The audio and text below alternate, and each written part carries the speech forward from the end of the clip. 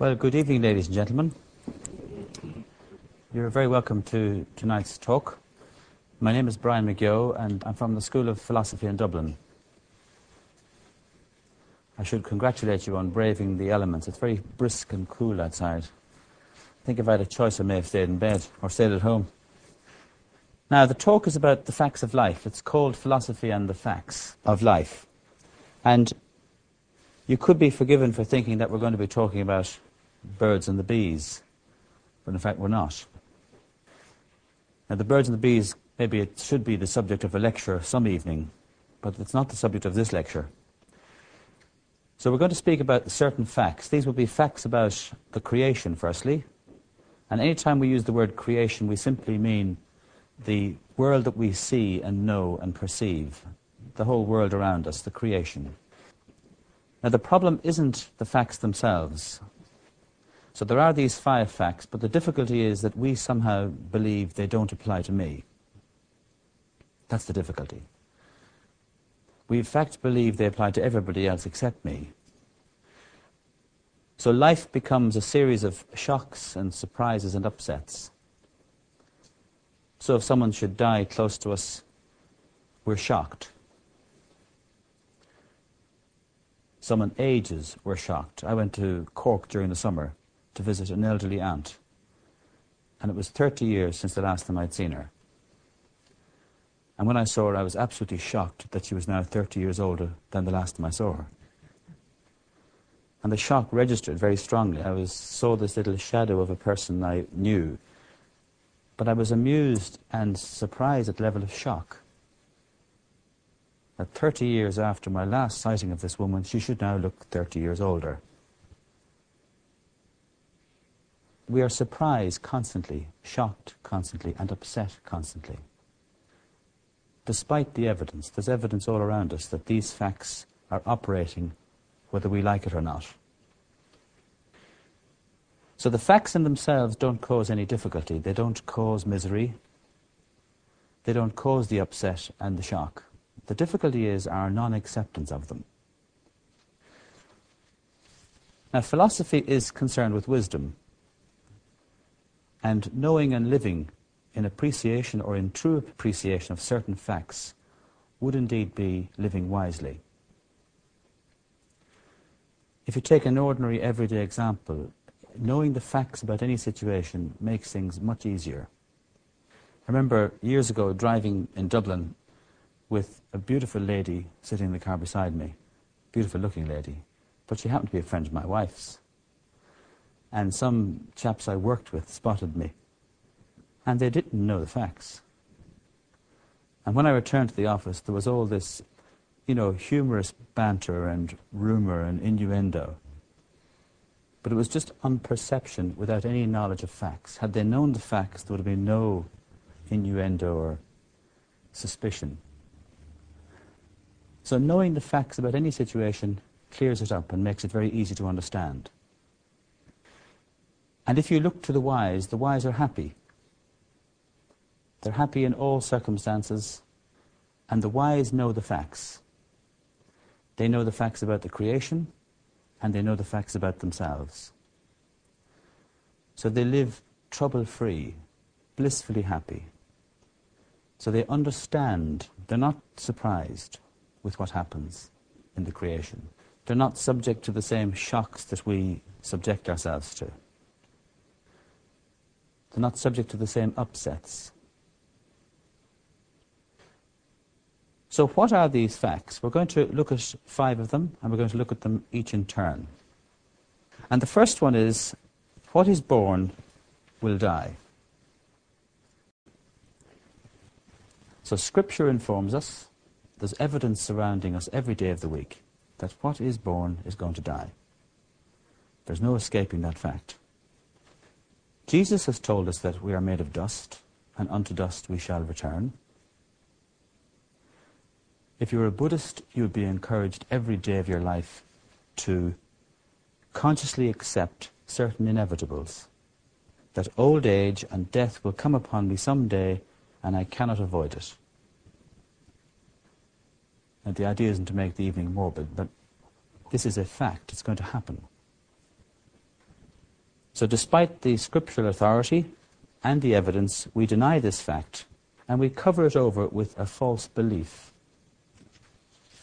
Now, note something, that intellectually we have some understanding of this fact. In our speech, for instance, we would say things like, life's too short.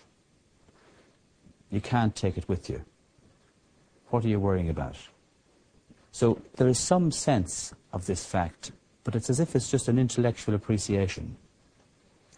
We don't really live in the full awareness of the truthfulness of the fact. It's just like a gentle or light-hearted appreciation of it. Like if we really believed that life was very short, we would live it very differently. So if you want to know what someone believes, you have to look to what they actually do, not what they say or what they think. The false belief is that whatever I think I am, this body, this mind, this heart, we think it's going to live forever. We think death comes to everybody except me somehow. Now, it's not humorous, but there is an interesting side to this, that there is an aspect of us that does live forever, but we have the wrong bit. This is like getting a beautiful gift of crystal over Christmas and throwing out the crystal and keeping the box. There is an aspect of one's true self that does continue forever. But this body, this mind, this heart, this entity actually dies. And it's like there's some sense of the truthfulness of the aspect that's going to go on forever, and it gets a bit mixed up. And we end up believing that it's somehow this perceived character that's going to go on forever. The consequences of this belief, this false belief then, are we put tremendous energy into maintaining this body. Wash it and clothe it and feed it, and we bring it across to other parts of the world and make it different colour and bring it back, and we exercise it, and there's a tremendous amount of energy goes into the maintenance and care and preservation of this body. And we're desperately interested in keeping it as young as possible for as long as possible. And we love being told we haven't changed a bit in the last 10 years, despite the fact that the evidence the evidence is everywhere that we have. The effort we put into securing a safe retirement. I was in America during the summer, and I met a young man who was 45, 46, and his entire life is dedicated to a day of retirement when he's about 60-something, he thinks, maybe 61 or 2. And I'm talking dedication now. This chappie has a condominium. At the moment, he's on 9 of the very best golf courses in America, including Hawaii. So it's 9 condominiums, all beautifully furnished, all geared towards his retirement. So he's postponing happiness today. He's postponing living today. He's postponing enjoyment with the idea that when he's 60-something, he's going to suddenly enjoy all this forever and ever, amen. He's no concept of it coming to an end. Now, in itself, there's nothing wrong with this. I mean, providing for one's retirement, there is nothing wrong with that. But when you see the error and the misery it produces today in pursuit of this postponed happiness in some distant time, it's sad, actually. We're more concerned with leaving material possessions for our children than teaching them not to make this mistake. Those of you with children will know that you sometimes consider what would happen if one were to die tomorrow. How would the family be catered for and cared for? And certainly if I examine my own situation, those considerations a lot of the time are material. How would they be cared for in terms of material possession? And we see that as very, very important, to make sure that their material welfare is looked after. Which in itself it is important, but it's not the most important piece. It's the wrong bit. There's an amusing sentence, which is that we're very busy securing the future for the bit of us that's not going to be here. And that's what it looks like. We're very, very busy making sure that the future of this character is safe and secure. But if you examine it, the bit that you're securing isn't going to be around.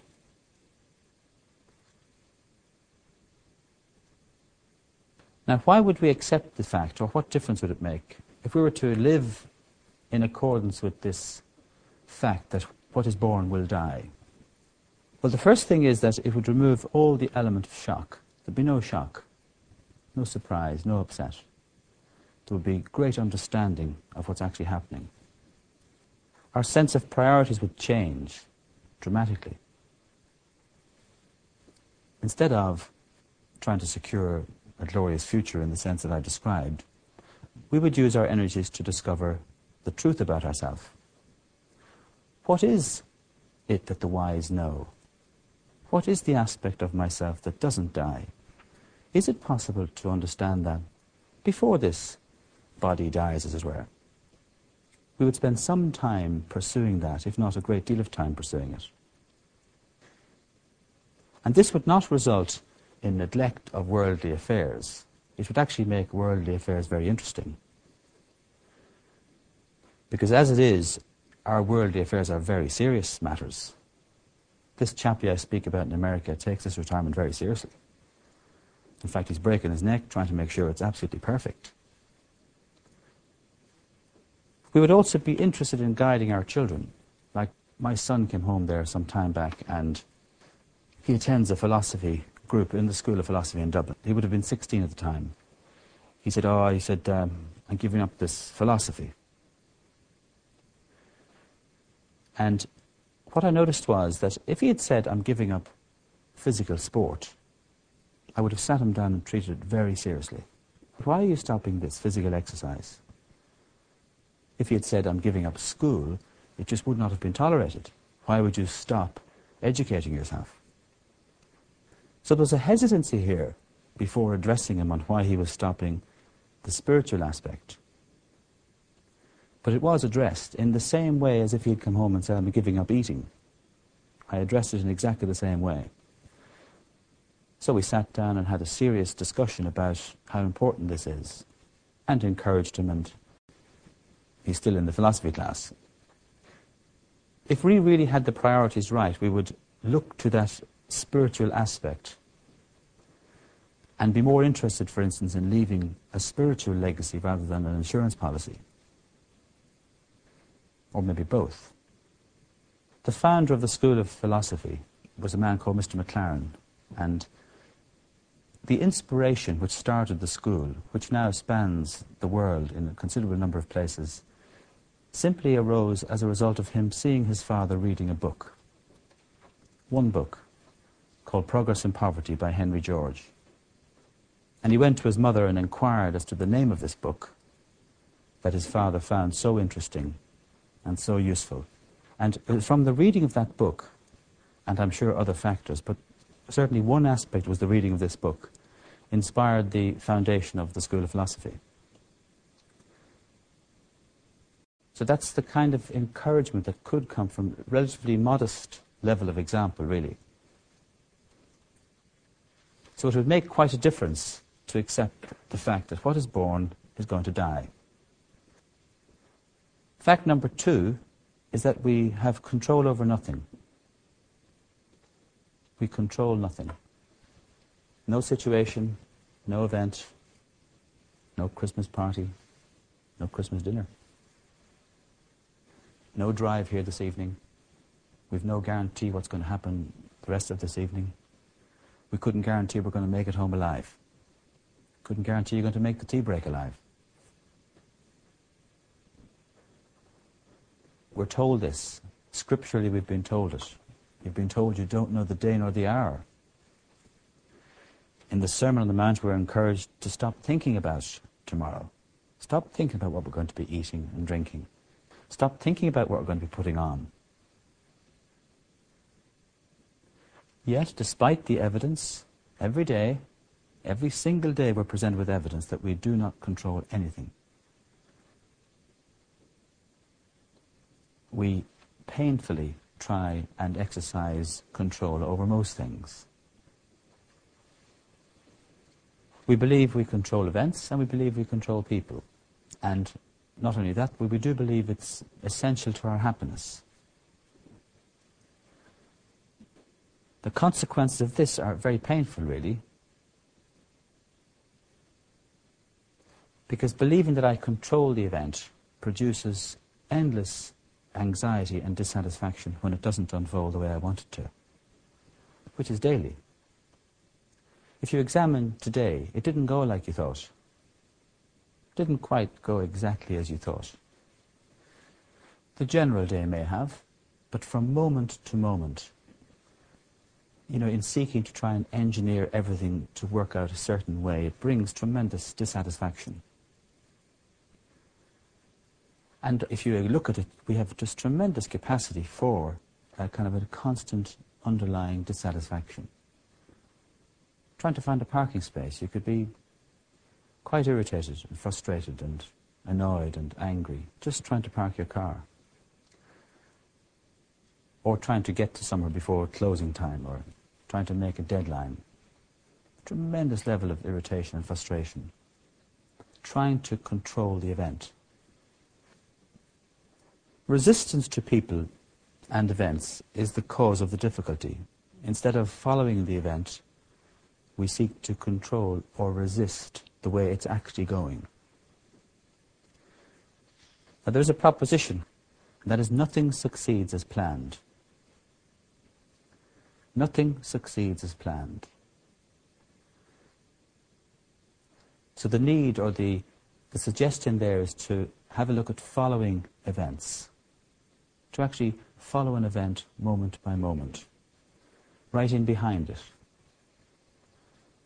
rather than approaching events with the grand scheme already plotted out and planned out in my head, as it were. And following events takes account of time, place, and the needs of the situation. If we try and control the event, it results in a lot of force and a lot of waste of energy. And this is a good time, actually, to see this in action. There's loads of energy being squandered at the moment. A guru, I don't recall who, was asked one time, was there any indication as to the measure of wisdom in a person? And the answer came back, the number of times we experience disturbance in the day is the measure.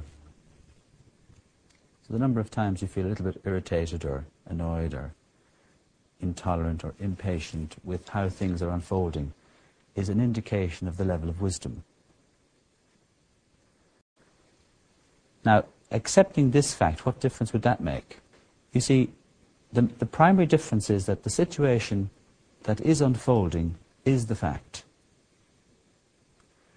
In other words, as things are unfolding, that is the way things are. It is raining, or it's cold, or you're late, or you've gone bankrupt, or you're ill. Whatever the situation is the fact. And it's just useful to spot that it's the resistance that produces all the misery. Like, I don't want this to happen, is the cause of the misery, despite the fact that it's actually happening. It would produce great patience in us. The result of acceptance is patience. It would put us in a better position to judge, better position to make decisions.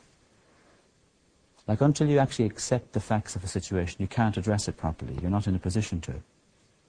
While there's all the resistance there's a fight going on. It puts us in a very poor decision-making or very poor position of judgment.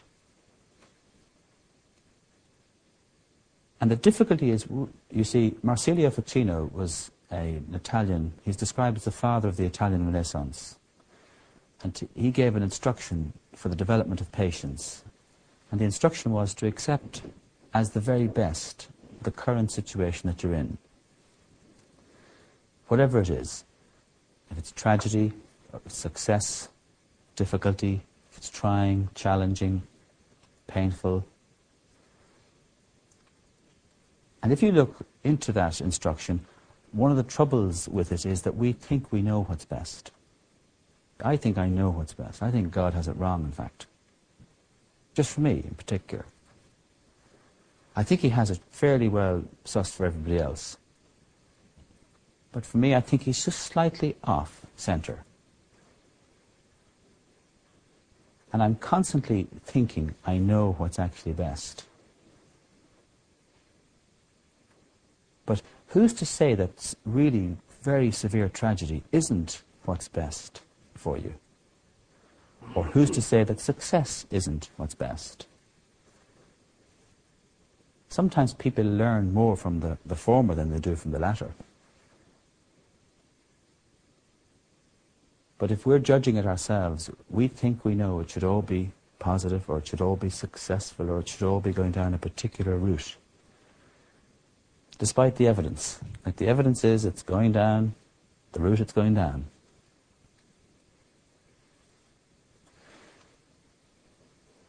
So acceptance that we have control over nothing would make a substantial difference to one's life, the way one lives. That's fact number 2. Number 3. Number 3 is my favourite. This is more will not yield happiness. And once again, we have plenty of scriptural evidence and authority, but more importantly, we have lots of experience in this one. Tons of experience that more does not produce happiness. There is a teacher referred to as Shankaracharya. This is a man that the School of Philosophy has had contact with for over 30 years in India. And he had this to say about this search for more. The natural course for everyone is to merge into the greater form. That is why we see this law working through human beings, that everybody is running from less to whole. And according to his knowledge, he takes his course. Some for spiritual, some for material. So there's this natural move towards the whole. And you see the unfolding of that law in the creation where everyone is seeking more. So under wisdom, it would be a spiritual pursuit. Under ignorance, it's actually in the creation. It's more of the creation is going to make me bigger. So more money, more wealth, more food, more possessions will make me somehow bigger and richer and happier. And everyone knows what it's like to sit down in the evening and have one chocolate. And it tastes delightful. And then you look down afterwards and see half a box is gone. And you blame everybody else. And one chocolate is delightful. And one does provide a little satisfaction. But 10 chocolates makes us very sick. More does not produce happiness. The same guru that was asked about the measurement of wisdom earlier was also asked about evidence with regard to the appetites. So if you want to see if someone's wise, you look to their appetites. If you want to know your own level of wisdom, you look to the control over appetites. The wise control their appetites. They don't suffer from all the difficulties that we might find ourselves suffering from. Now, the false belief that this produces is that more will definitely result in happiness. More success, more free time, more possession. Something more will produce happiness. Now, right now, we could be subject to it. You could think today that if you could just find a certain gift for somebody, you'd be blissfully happy. But you can't find it. Now, the consequences of this are that no sooner is one desire satisfied than another is lying ready for us, waiting. The moment it's satisfied, in pops another one. So the very nature of desire is this insatiable element. You can't satisfy desire. It's impossible. But that's what desire is. It is insatiable. It offers pleasure and pain, and its nature is that it's insatiable. And if we consider it in the light of our own circumstances, it could be that there's a belief there that if a particular aspect was satisfied, I would be blissfully happy. Just a particular area. For some it could be something like, say, money. If I had a lot of money, I'd be free from all the worries to do with money. Now, we could actually live a whole life and believe that to be true. That if I had a lot of money, there'd be no worries about money. Now, we're surrounded with real evidence that that is not true. A lot of money does not dissolve worry. It never has dissolved worry and never will dissolve worry. A lot of money doesn't develop confidence. It has nothing to do with confidence. It's just a lot of money. Like if you're in Egypt and you suddenly get lots of money, you're simply in Egypt with lots of money. It doesn't do anything else. Now, it can be used wisely, yes, like everything. But itself doesn't address the issues that we would love to address with it, or we believe that would address. And if you've none, you'll worry about how to get some. If you've a little, you'll worry about how to get more. And if you've a lot, you'll be worrying about how to hang on to it. Now, if more yielded happiness, there would be a little tab in the paper every day. We wouldn't be discussing the weather anymore. We'd be discussing the perfect happiness state. And the register would be in the paper. It's €1,321,000 at the moment, and we'd all be wondering where we are in relation to that. It would be the discussion on everyone's lips. Because if more yielded happiness, there would be a point where it would be reached. But it's never reached, ever. No one ever says, that's the amount. When you have that amount, you're blissfully happy. And there's lots of evidence to suggest that when you have that amount, you're still miserable. And the difficulty is not the money, not the wealth, and not all of the possessions. The difficulty is the belief that this will make me blissfully happy. So why face this fact that more will not make us happy? The rest is a result of letting go, not acquiring. So the rest and the happiness that we would love is the result of letting go things. And that's very fundamental. It's not about acquisition. Acquisition doesn't produce rest. We would cease seeking permanent happiness in these impermanent things, things that will pass.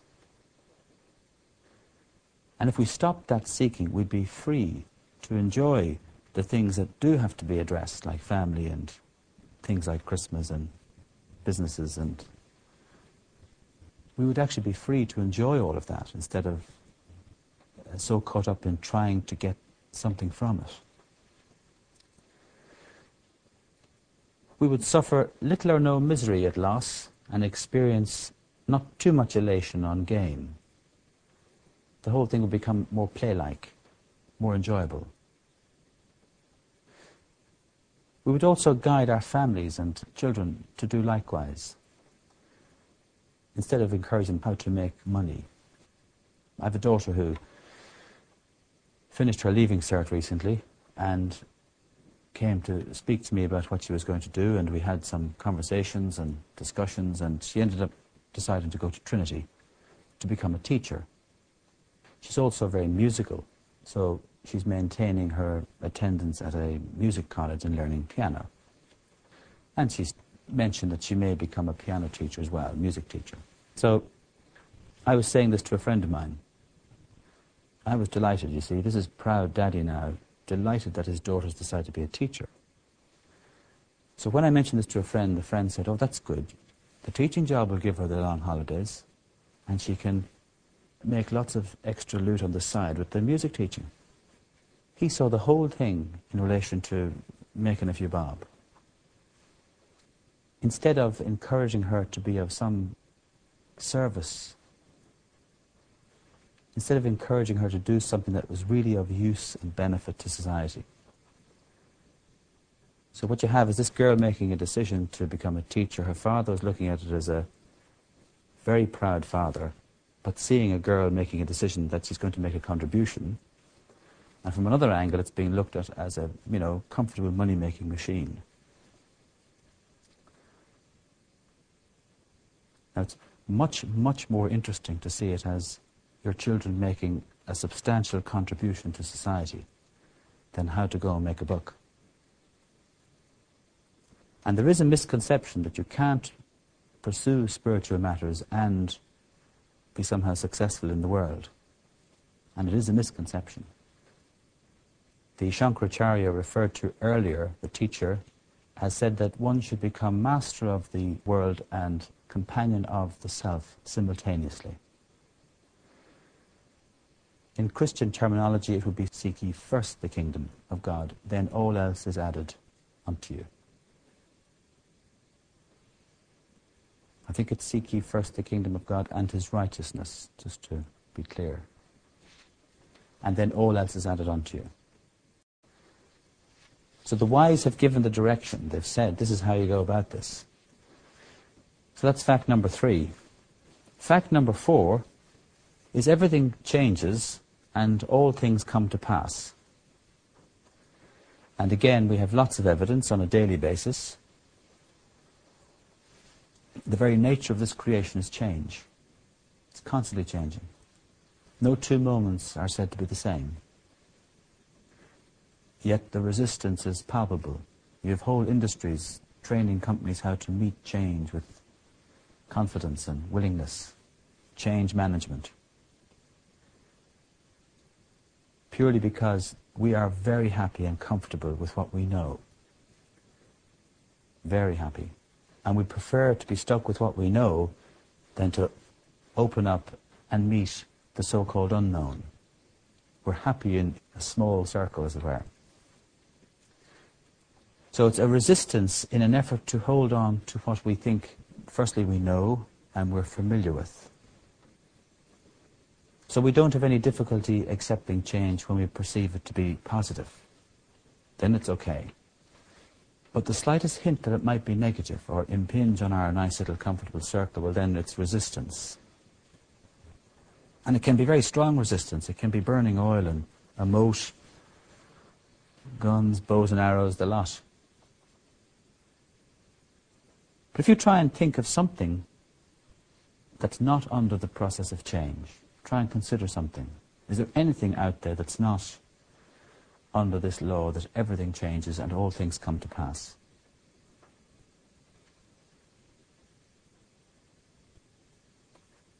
Talking to a group on one occasion about this, they came up with their name. That was the only thing they could come up with. That their name doesn't change. Heraclitus, who was a Greek philosopher, said that you can't step into the same river twice. And he's referring to this. He's referring to this constant changing aspect of this creation. The Buddhists are encouraged daily to hold in mind that all things that they hold dear are subject to change and decay and separation, and I cannot avoid it. So the false belief is, despite the evidence and the words of the wise, we suffer shock and disbelief at this change every day.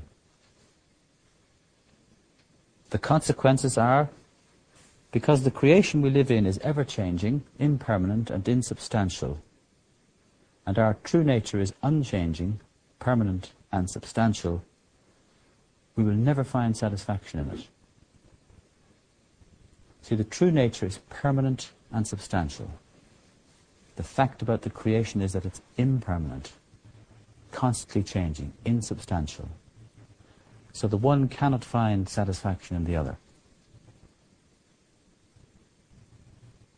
Socrates, speaking of the ultimate change, which is death, he describes the fear of death as a pretense to wisdom. And he outlines that our fear is based on what we think we know. We think we know that death is worse than living. We assume we know something about it.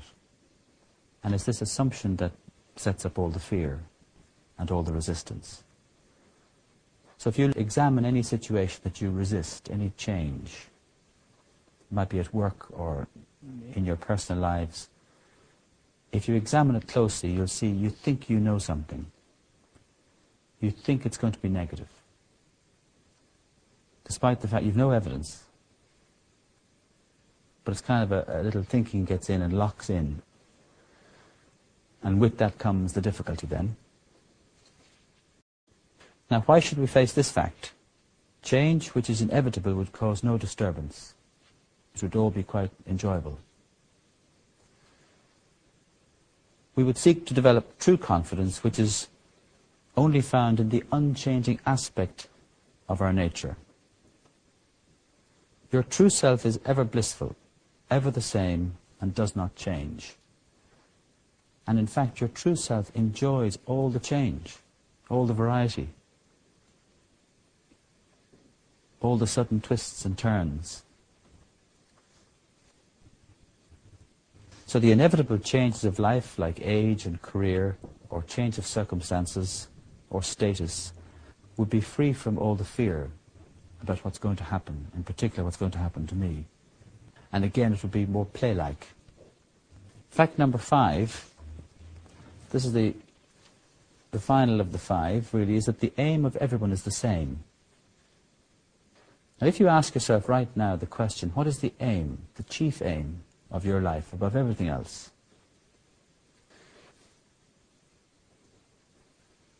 You'll find that an answer like happiness or contentment or fulfillment will have come to mind, I'm sure. And if we had all the people in Ireland in this room right now, that same answer would come to them as well. If we had all the people in the creation in the room right now, the same answer would come. And it's the aim of every living creature is to be happy, to be contented and to be fulfilled. So everyone is aiming at the same thing. And if I told you that we were all aiming at the same objective, you would expect us to be quite harmonious in our relationship with each other. If we were all crystal clear that the aim was the same, there would be no separation, no division. We would behave like brothers and sisters, behave like one family, or behave like any really truly united group of people. The only thing that differs in the room is the methodology. Like how we go about happiness is different, but the actual aim is the same. In a company situation recently, I asked some of the employees who were a bit annoyed with management practices, let's call it that. I asked them to write down their aim for the company. And I also asked the team of managers to write down their aim. And I held them up beside each other, and they were identical. Slightly different wording. But both groups wanted the company to be successful, profitable, secure employment, etc. Yet they were fighting. They were at each other's throat. Now when they saw that the aim was the same, a lot of the fighting disappeared, and they sat down to discuss the hows and the whys and the implications of it. But if I see everybody as my enemy and separate from me, with different aims and different aspirations, there is no harmony. I then see the world as a place of division, where I have to carve out my little piece of the action before anyone else gets to it. Like if you look at it, how tolerant we are of brother and sister, amazing tolerance and capacity to allow them to do anything. If your brother called at the house at night and said, "I've just murdered someone," you'd say, "Come in. You better have a cup of tea." Just purely because you see him as brother. You see him as part of your family. So it doesn't matter what he does. You open your arms and say, "Come in," and then you address the issue. If a stranger called to your door and said, "I've just murdered someone," you might slam the door in his face. I don't know. So the consequences of this belief that I am separate, the feeling of this would be there's me and the rest. That's how it would manifest. I have a particular aim and everybody else is different from me. Life becomes isolated, separate, where all are seeing as being in opposition. And the separation results then in varying levels of fear when meeting people or meeting situations. Now, wherever there's separation, there is fear. So wherever I see separateness, I would be experiencing fear.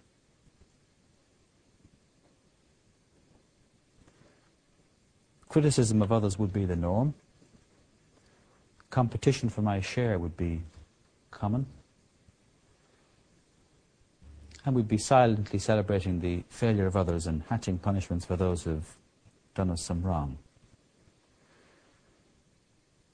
Now, why face this fact? What difference would it make? Well, relationships would be natural and harmonious, and we would treat each other like brother and sister. The concept of stranger or enemy would disappear, and there'd be a greater sense of unity. And once there is unity at some level, the concept of stranger disappears. If you're on holidays and you happen to meet someone who's Irish, there's a unity at that level, and the concept of stranger disappears.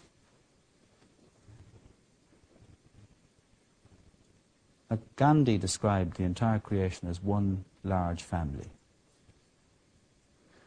The Shankaracharya referred to earlier describes us all as coming from the same stock. Like you can mentally see everyone as brother, sister.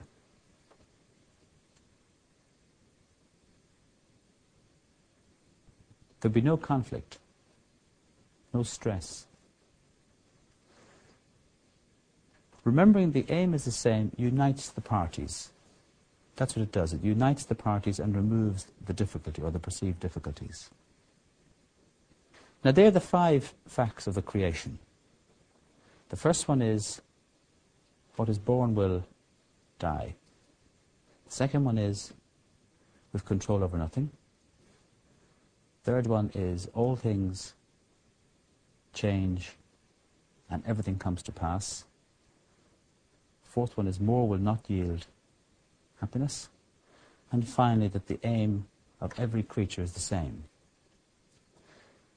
Now, at the beginning, we said the wise knew those 5, but they also knew the fact about themselves.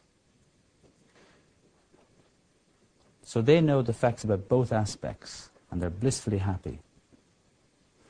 So what are the facts about yourself that the wise know that make them so blissfully happy? And these have an interesting relationship to the 5 facts about the creation, so I'm going to write them up. The first is that you are eternal.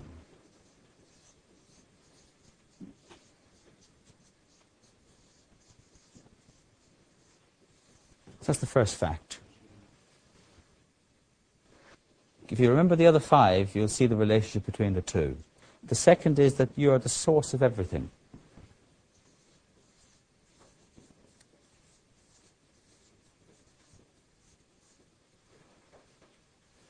The third is that your very nature is knowledge, consciousness, and bliss. So, excuse me abbreviating this. So that stands for knowledge, consciousness, and bliss. The fourth one is that your nature is unchanging.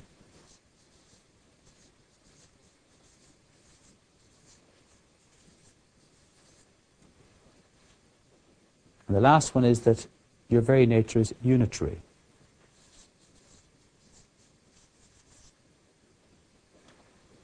See, the wise know those 5 facts about themselves. They also know the 5 facts about the creation. If we don't know this, we seek this in the creation, despite the facts telling us that it's not possible.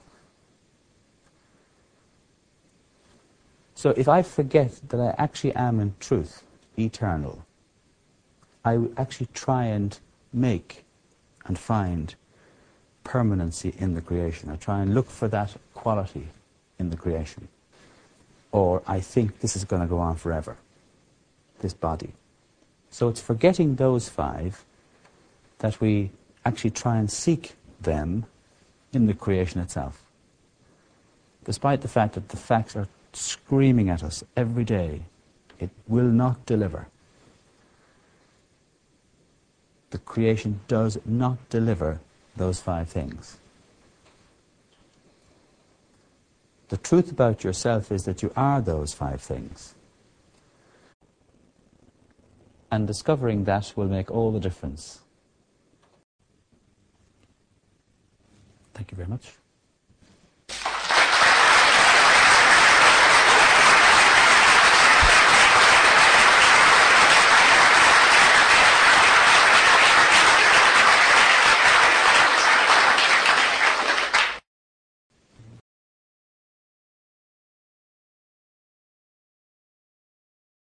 Now, ladies and gentlemen, the idea is to raise any questions you would like to raise on the subject. So, it's over to you. Coming from a Christian background, and over time, I discovered that there were two eternal destinies that I was confronted with: eternal life or eternal damnation. And I was conscious that you were quoting a lot of scripture tonight from the New Testament, and you say eternal. I am eternal only in my relationship with God, not in my body that I now possess. Could you give me more knowledge on that? You see, the physical body is just that, it's the physical aspect. But you have to ask the question, is that all there is to me? Is that all there is to myself, this physical body? Which leads you then on to mind. You have body and you have mind. But you're still left with the question, is that all there is to myself? And if you keep the inquiry going, you end up discussing the fact that there's a body, there's a mind, and there's a heart. None of which are eternal. So the body returns to its universal elements of earth, etc. Thou art dust, and unto dust thou shalt return. That definitely takes place, and we see it happening. But the aspect of you that's eternal is eternal now. It is eternal always, always was eternal, always will be eternal. And the pursuit of philosophy is to discover that. You're actually being encouraged to find out what is that aspect of myself that is eternal. And it is a spiritual aspect. It's not a physical, tangible thing. The aspect of you that's eternal witnesses and observes and is aware of the aspect that's not eternal. Is that all right? Awareness would be a good description of it. The difficulty is that we forget that. I forget that I am myself as such, and I become a physical body with a mind. And I run around the place thinking I'm a little squirt. And all the time forgetting that in actual fact I am my true self, ever-present, witness and eternal. I'm not going to experience any death and haven't experienced any birth. Bodies are born and bodies die. Now the thing is, while you're in this body, because we're definitely in these bodies at the moment, aren't we? Yes, not a trick question. While we have this physical body, the work is to discover the truth about myself while we are in these bodies.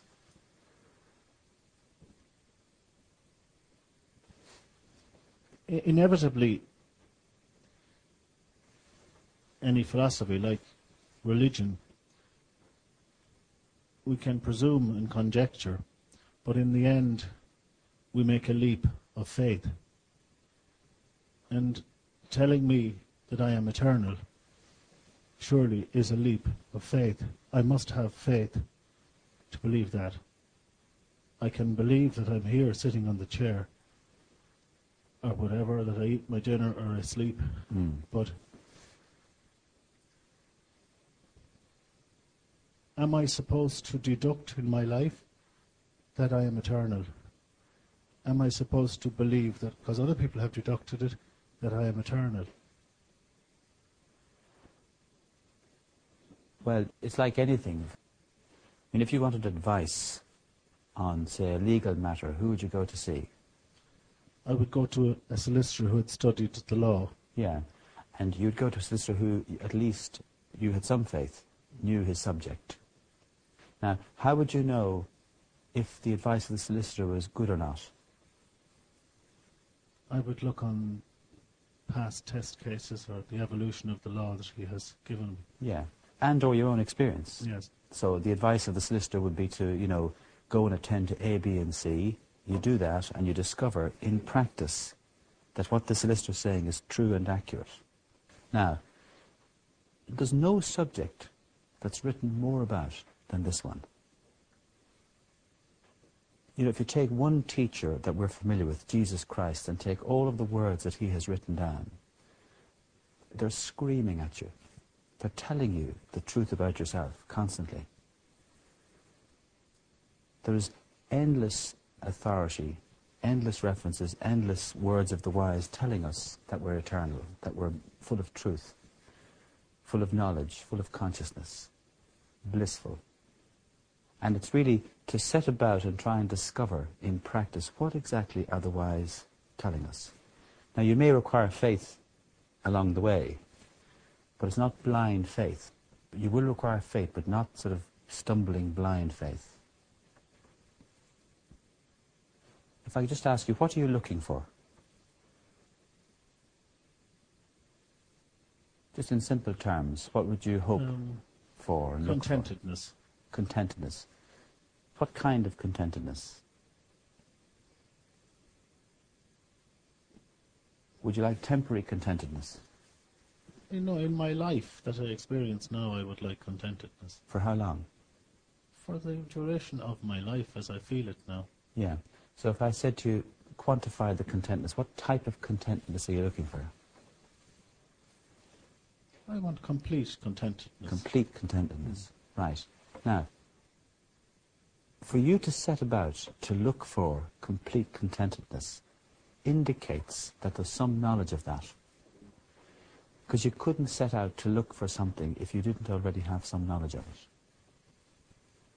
I agree, yes. So it's like there's an inkling, it's like there's an error being made here, but in the background there's an inkling about the truth of things. For example, I'm setting out looking for complete contentedness is a little indication that there's some knowledge of that here somewhere. Now the wise say you are complete contentedness. That's what you are. Your very nature is complete, full, contented, blissful. But we forget that. It's like a brown bag going over our head. And we set off and look for it elsewhere. So I look for complete contentedness in the world of events and people and circumstances and marriage and business and home and children, etc. I'm actually looking for what I am. And it's like I've won the lotto, I've put it in the wardrobe, and I've forgot all about it suddenly. And I'm off out looking for money. The work really is to actually stop and do some work and have a look. Try and find out what do the words of the wise actually mean in practice. It definitely will require some faith, but not blind faith. Is that all right? Yeah. Thank you. Thank you, Brian. In the first half of your lecture, you discussed the 5 facts of life, and you gave us the overwhelming, obvious evidence that these facts are true. Nobody would deny them, I don't think. In the last paragraph, you presented this, which is a mirror image, an opposite of those 5 facts. You wouldn't just go through with us the data. I mean, philosophy is basically a search for truth, be it pleasant or unpleasant. We want it because it is true. not because it is pleasant.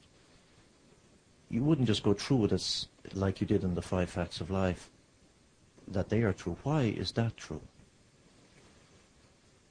You could take this as a representative list of the words of the wise. It's like what we've just been speaking of. If you take the reading that I referred to just as one description, but you could choose any number. You could choose, in the words of the Christian teaching, you're made in the image and likeness of God. Now, that couldn't possibly refer to that body down there. Could it? Or this body here, I don't mean yours in particular. But it couldn't possibly refer to our physical bodies. If it does, that means God is this very strange-looking character. So what aspect of you is made in the image and likeness of God? What is it about you that the image of is godlike? It's not physical. And if you work it back and look at it, it's not your mind. It's not a heart full of emotions. So what is it that's godlike? But you are made in that image. That's a Christian description of this. The piece I referred to, this piece from the Ashtavakra Gita, describes you as free art thou from modification, independent, calm, without dimension or form, imperturbable, thy nature unimaginable intelligence. Know thyself to be pure consciousness. So this really is a reflection of a number of different sources. But if you look to the Christian teaching, if you look to scripture from the East, works like Gita, Bhagavad Gita or Ashtavakra Gita, or if you look to the words of a teacher, you will find that they will say the same thing.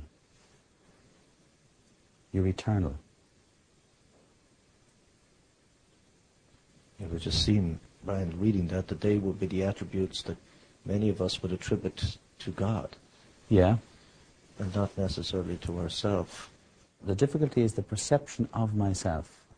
See, when you and I say myself, what are we referring to? When you say myself, what are you referring to? I would imagine that it's the many facets. I think there are many facets. Some of the difficulties we have is just to emphasize one. We are a body, a heart, a mind, a will, a soul, and life. And these facets all together make this entity called you. And dualism and so on, that we're body and soul. Our philosophy, which sees us just as a thinking, rational being, or the practical life that sees us just as an emotional being, is not doing us justice as a diamond, as a multifaceted being. So when you say we're made in the image of likeness of God, I would imagine that God is, in some aspects, similar to every part of us. And just like he wept, he has a heart. And that he's beautiful, like his creation. My simple understanding that God, like us, is similar to a diamond. Yeah. So when I say myself, I'm referring to an entity. I'm referring to this character, separate Brian McGill, this body, this mind, this heart. The wise aren't referring to that at all. So when a great teacher uses I, myself, they're not referring to what we're referring to. We're referring to a small, separate individual. They're referring to a completely different thing altogether. And it's the aspect that you can't actually see. The tendency here is to think we are a physical being with a sort of a spiritual soul. The possibility is that we're actually spiritual and manifesting in a physical being.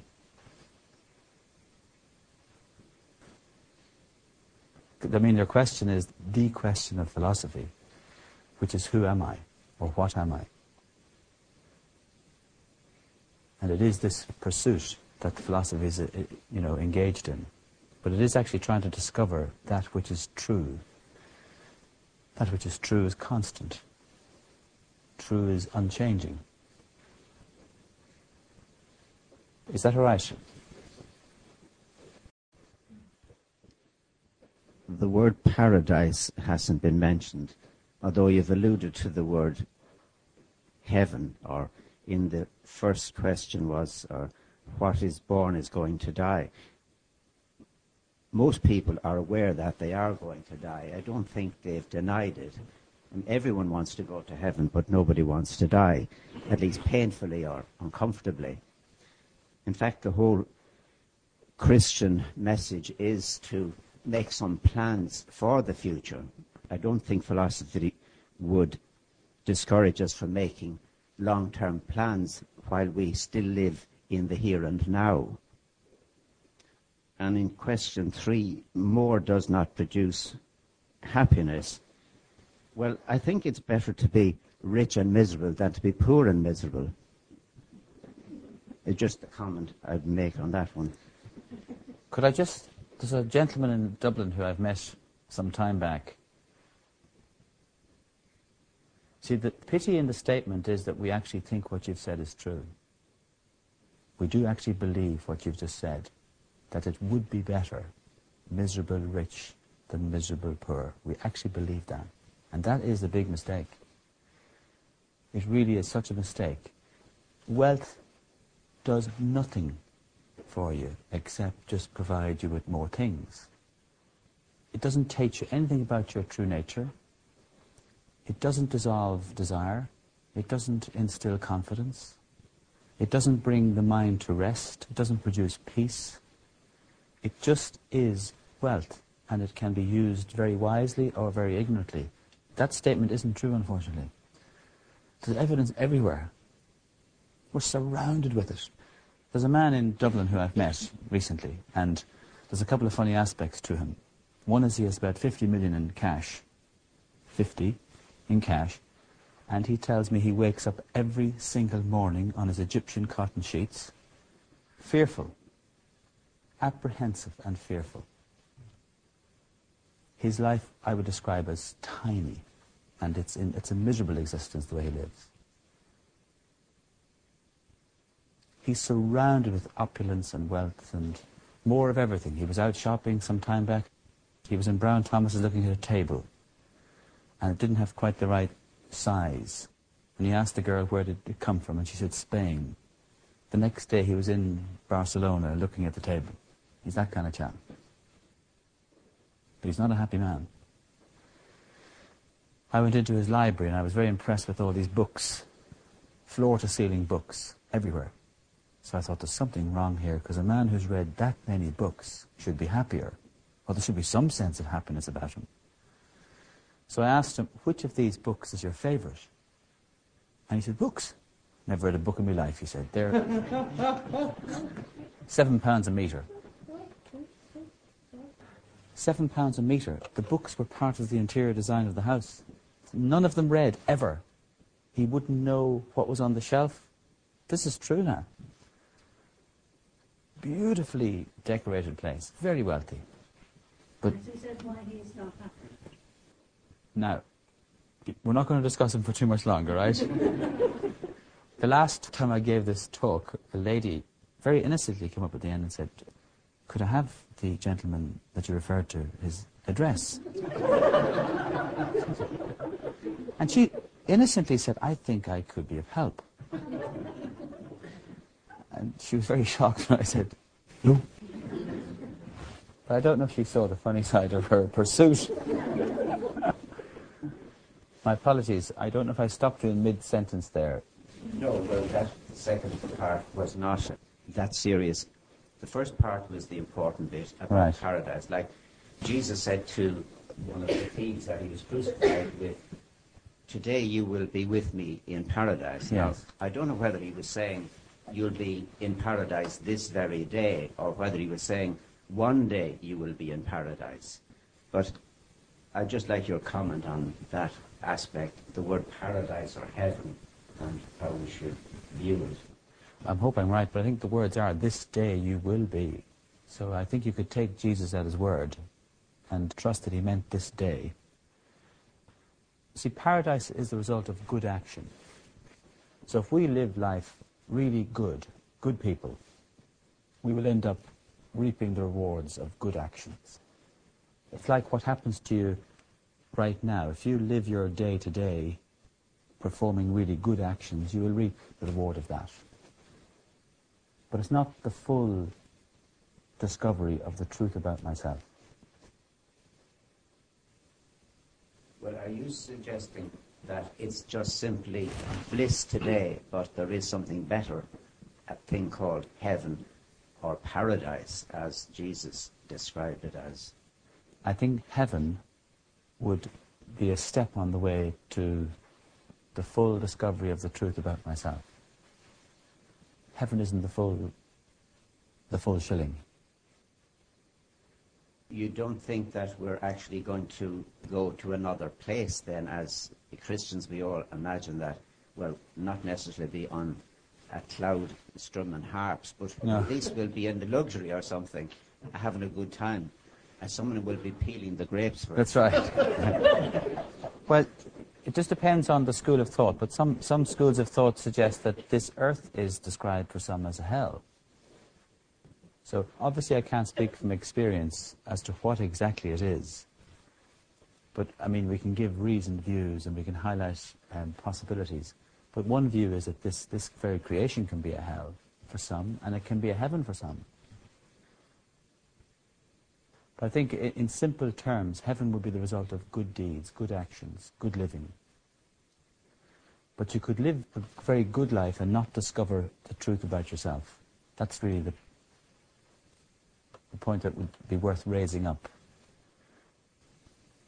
I don't want to labour this too much, but I wouldn't like people to think that the school of philosophy is discouraging the hope of us all going to a better place.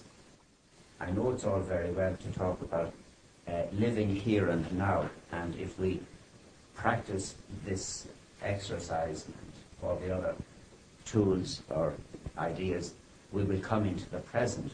But it doesn't, I hope, rule out the possibility that when we die, we do go somewhere else. The I part, at least, goes somewhere else. Now, whether the body is resurrected, as Christians believe, I don't know.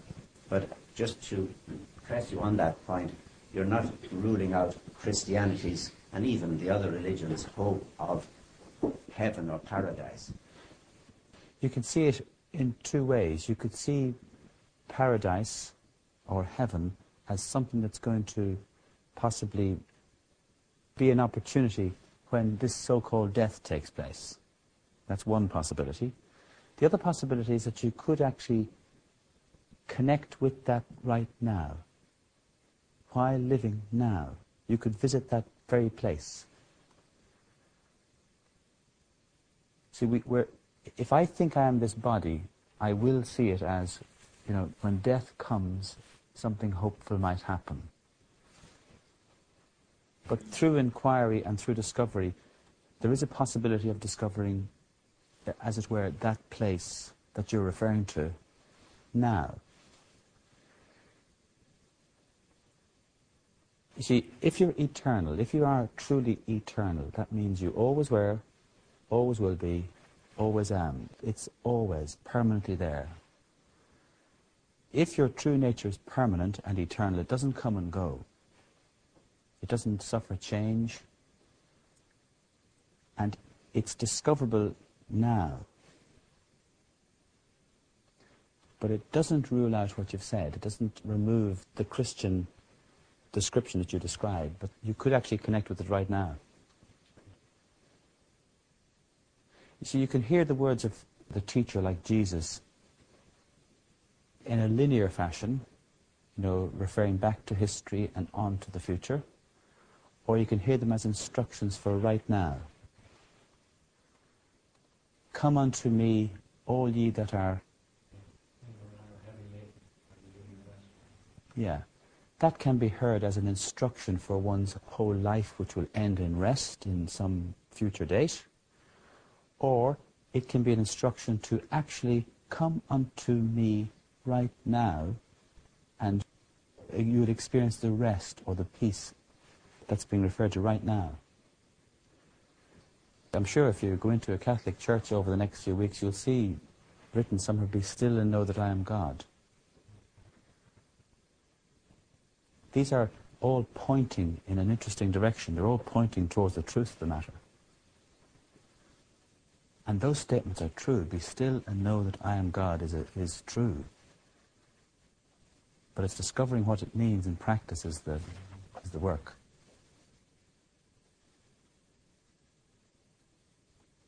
See, our perception of ourselves is so flawed that it couldn't possibly be anything to do with God. You know, I think I'm impure, imperfect, incomplete, half-hearted, and Irish. God is not impure, imperfect, incomplete, and half-hearted Irishman. So how do you reconcile all this? You have to discover that aspect that isn't under any of those descriptions.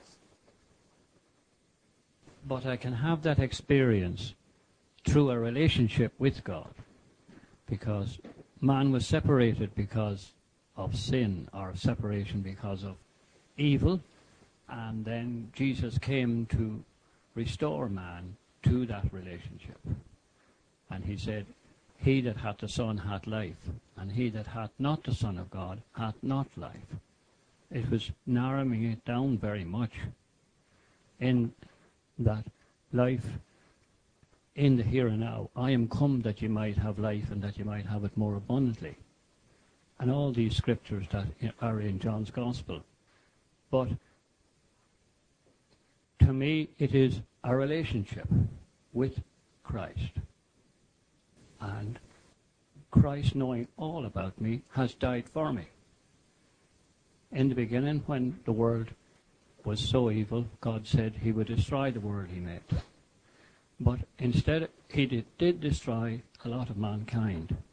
But then he did save Noah, according to the scriptures. But he didn't annihilate man completely from the earth. And he could say, well, I'll make a different kind of man. But instead of that, we're going to celebrate the relationship with Christ coming into the world very soon, when Jesus became flesh. So into that, our nature, God became man, in order that we could become God. Now, these are my perceptions of it, and I hold them very dearly, and would advocate them to others. No, and you're right to. And the ultimate relationship with God is to be one with God. To become one with God. Now, if something can become one with, it was never separate from. You can't be one with and separate from. The error we make is a perceptive thing. It's perception. I think I am this separate entity all the time. I think I'm a man standing up here talking to you. And separate from you. Would you like to sit down? The lady with the... You're not banished to the...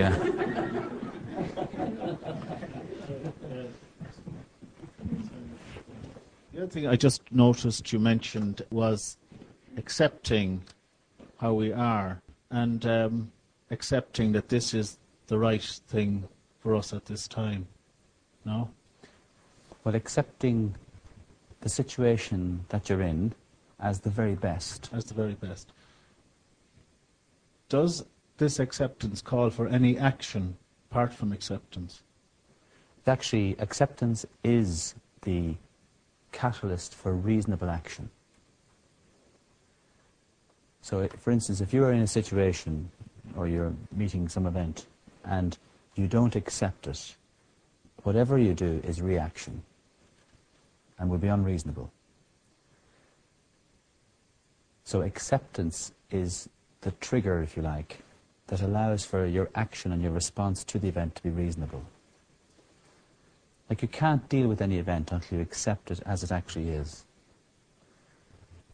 But if the result of our acceptance is an action to change, therefore, are we confusing the whole thing of accepting it in the first place?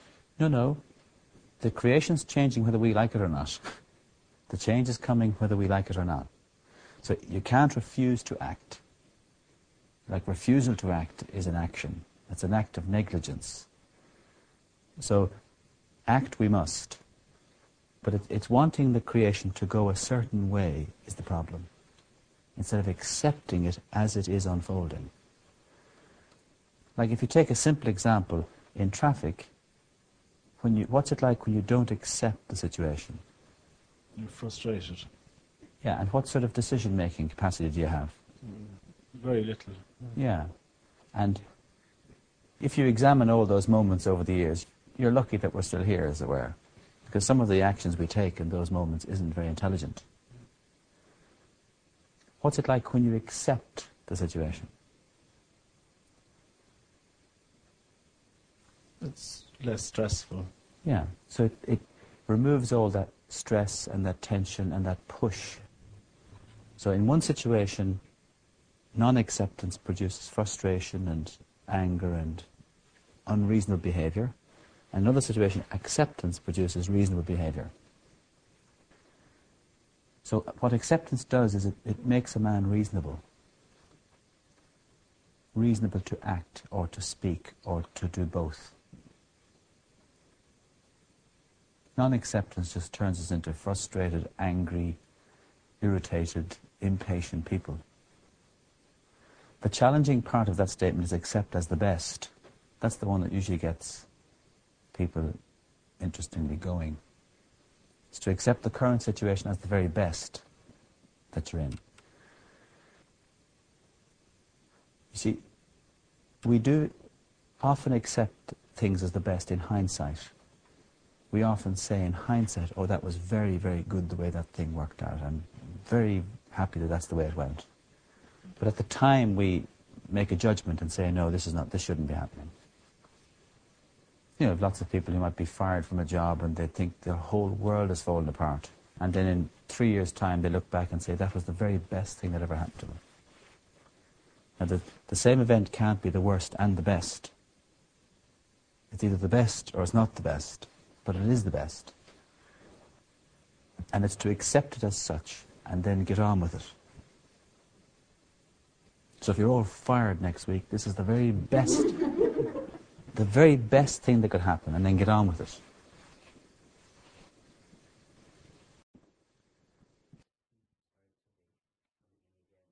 Just on that word acceptance, I find it difficult to accept what you're saying. You'll be experiencing a little frustration then at the moment. No, just to quote history, like there comes a time where you either fight or you submit, and you may end up as either, corpse or in bondage. And I think the decision to fight Nazism was the right one. You just didn't accept, you didn't lie down and let him walk all over you. No. And the same today is true of Saddam Hussein. If we stand idly by, we will possibly either be, killed or enter into some kind of a bondage. But it's not a good idea to accept evil. No. That's the point I'm making. No, but you see that when we say acceptance, it doesn't mean accept and do nothing. But you do have to accept the situation. You have to accept the nature of Saddam Hussein or the particular situation that's happening. You have to accept before reasonable action can come. Otherwise, unreasonable actions will come. Do you know what it's like when you're racing to the airport and you're late, and you suddenly accept that you're going to be late? What's it like? Those of you who've experienced that. Free, relief, at ease. And what are you then in a position to do? To act, I presume. To act. You don't just stop on the side of the road and lie down and let buses drive over you. Right. Well, just as long as we make that clear, acceptance doesn't mean doing nothing. No, it definitely doesn't mean doing nothing. In fact, it's quite the reverse. When you don't accept, you're not doing anything. You're just a frustrated, angry, unreasonable human being. So not accepting things as they're unfolding makes us unreasonable as we meet events and meet people. You'll see lots of it in the next fortnight.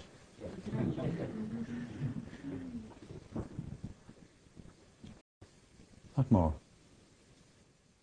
Brian, could you just repeat the 5 facts again? The 5 facts. The first is that what is born will die. Second is we have control over nothing. The third is more will not yield happiness.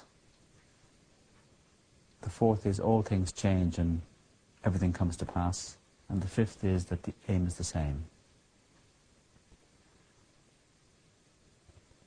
Like, do you ever stop and realize that it's only a very short time you're on the planet? I mean, really stop and just look at it. It's a very, very short time. Like, it's only like a trip to Spain or something. It's only a vacation. It seems a terrible shame not to use the time wisely. What about cloning? I'm glad you haven't got the microphone. We don't do any cloning in the school yet. You said earlier good deeds will be rewarded. Do you believe in reincarnation? Do you get a second chance? What is eternity exactly? Yeah, there's a few possibilities, or a few different ways of looking at this. You have three possibilities. Well, you may have more, but we'll just give three for the moment. But you will see a common denominator in the three of them. What we know about is that there's a birth, isn't there? So there's a point at which the beings are born. Is that right? And there is a death. What's called death. So this is the point of birth, this is the point of death. And the piece that we're very clear about is this bit here. Aren't we? Very clear about that. Now, one possibility is that there is nothing before that, and there's nothing after it. So we're just a physical entity with a self-contained mind and heart, and our job is to get as much fun out of this creation as possible and then drop dead. That's one possibility, isn't it? And it could be true. Do you like the sound of that one? You don't like the sound of that, do you? Well, maybe some do. Okay, that's one possibility. Now the other possibility is that we're born, which is the same as this, and we go on, and on death we continue on in some form. Very familiar possibility, that one, isn't it? Do you recognize that thinking? Okay. Now the trouble with that is, well, not so much the trouble, but just you need to look at this. This is one-sided immortality. So this is something that has a beginning, yes, and no end. Now you try and find a piece of string that has a beginning and no end, and you'll be doing very well. That's very questionable, to say the least. The third possibility is that born and you die, which is the same in all three, yeah? But that what happens is the birth is like an appearance, and this is like disappearance. So there's an appearance which we call birth, and there's a disappearance which we call death. But what you actually are was there before, is there during, and is there after. And you could call that possibility number 3. I don't know if there's a fourth possibility, is there? What would a fourth one be? Well, life before birth, I suppose, and everything ends at death. Oh, I see. So the reverse of this. Yes. You're right, you could put up a fourth one. What we do know is this is common to all three. So, in this situation, find out which of these is true. Find out which is true while you have that body, mind and heart to actually do the work.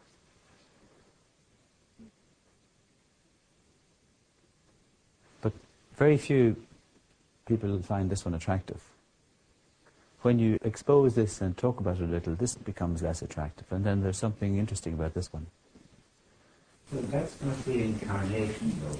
Not in the sense that I think is meant, no.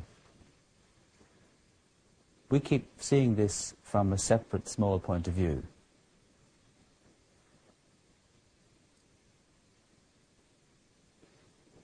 There's a beautiful statement in the Upanishads. The man who sees all creatures in himself and himself in all creatures knows no sorrow. That's a different view than the small individual view. That's seeing oneself everywhere. In every creature, every being, just oneself. That'd be very different. Well, for me, it seems overwhelming that you can reach all of these conclusions in one lifetime. And if you consider, for example, those who pass away at a very young age, or those whose lives just don't lend themselves to actually being able to sit back and think about these things, because we're running and racing. The idea that we must have to sort it out within several lifetimes, I personally find attractive, because I want to come back. I just don't know how it can be achieved. The idea of the consciousness is, for me, eternity. And that is a unified consciousness. I'm part of God. That's a part of me. It's all one and the same thing. That is the view that I have on it. I do believe that the idea of birth and death, maybe we can choose to come and go more often than once. Because to reach that eternity, to me, it's daunting. Yeah, well, I mean, it's just an idea in the mind that it's daunting, for starters. So the idea that it's daunting would push it a long way away even, just push it away further and further. You know, if the wise were standing in front of you speaking, they would tell you, you are eternal right now. You always were, and you always will be. And the mistake or the difficulty is in how we think. Like you think you're that entity sitting on the chair, and I'm another entity up here, and I'm very separate from you and different from you. So we each see each other as separate, different, small. But the truth of the matter is that you are eternal, and you are of this one self right now. The discovery of the truth of that would remove all the questions. And the idea of coming back, it wouldn't be an issue.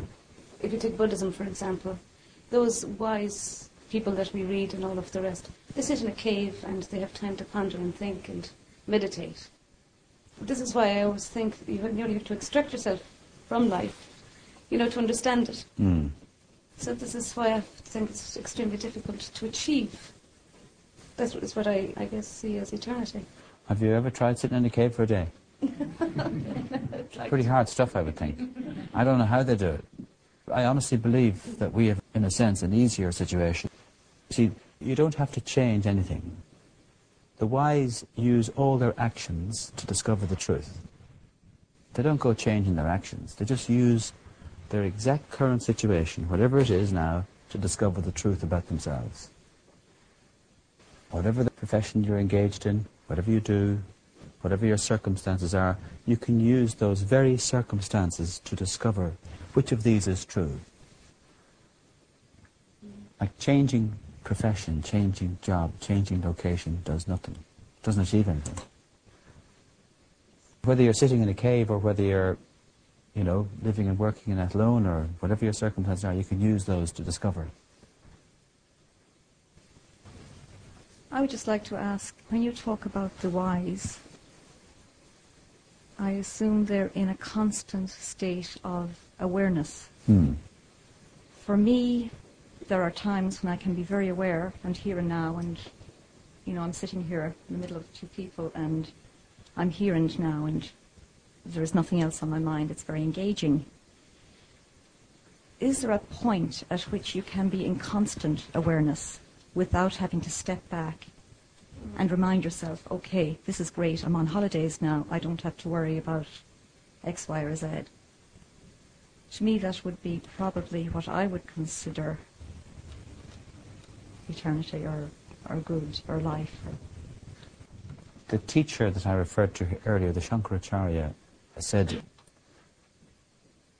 in one of his conversations, to know the stillness is to know yourself. I agree.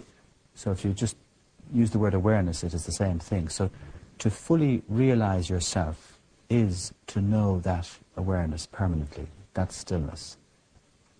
And, our endeavours are getting glimpses of it and appreciations of it and tastes of it. But the work is to make that knowledge permanent. But there is Is that possible in our human state, to be in that state of awareness? Oh yes, it's possible. Of course it's possible. Have you reached that state? Absolutely.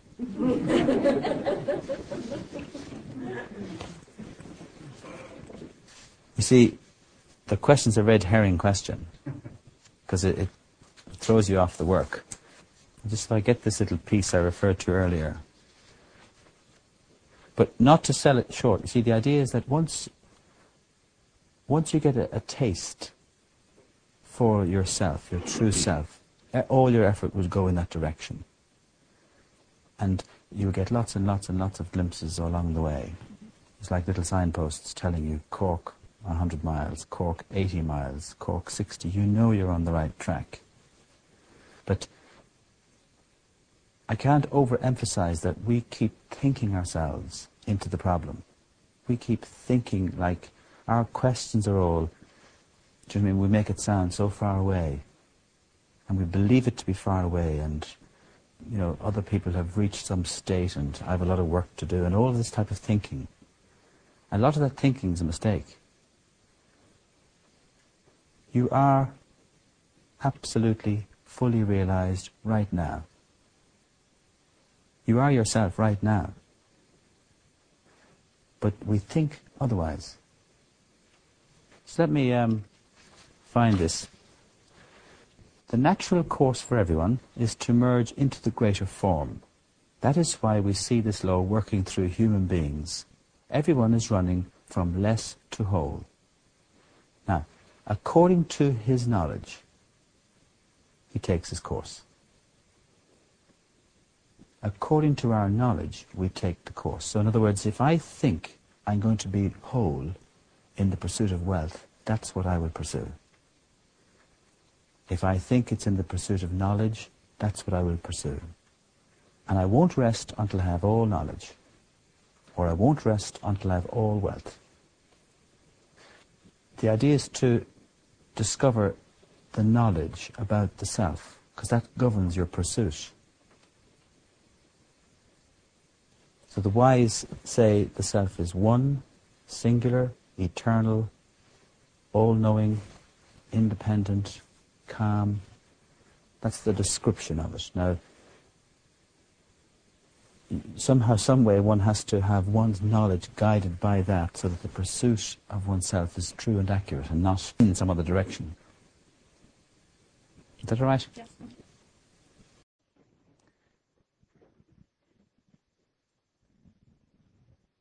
We're 10:10. I think there's one.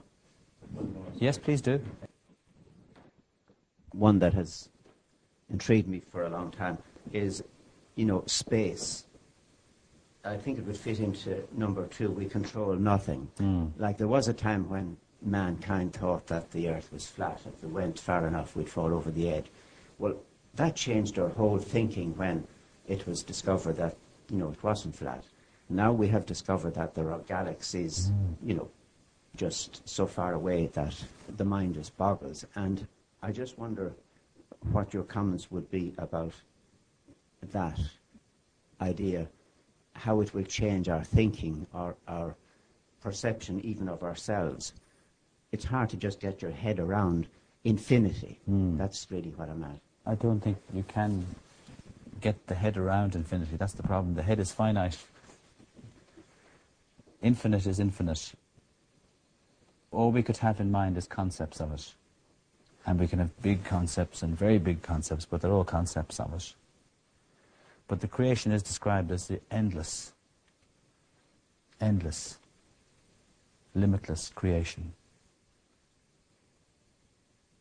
When those words are used, everybody will have a concept now of what that means. And then there's actually what it actually is.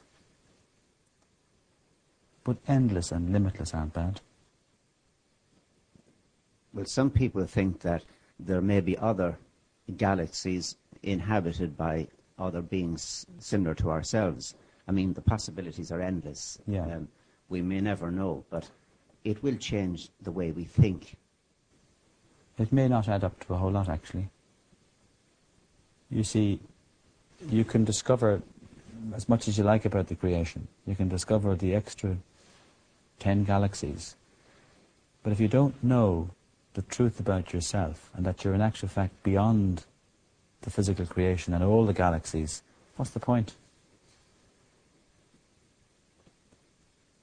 In St. Thomas's Gospel, there's this beautiful statement: he who knows the all,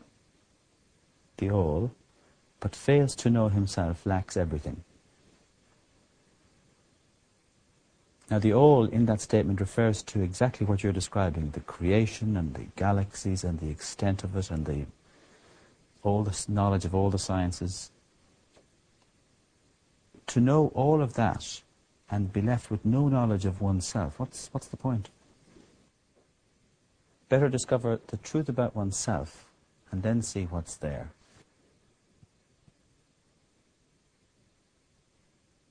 Will we go home?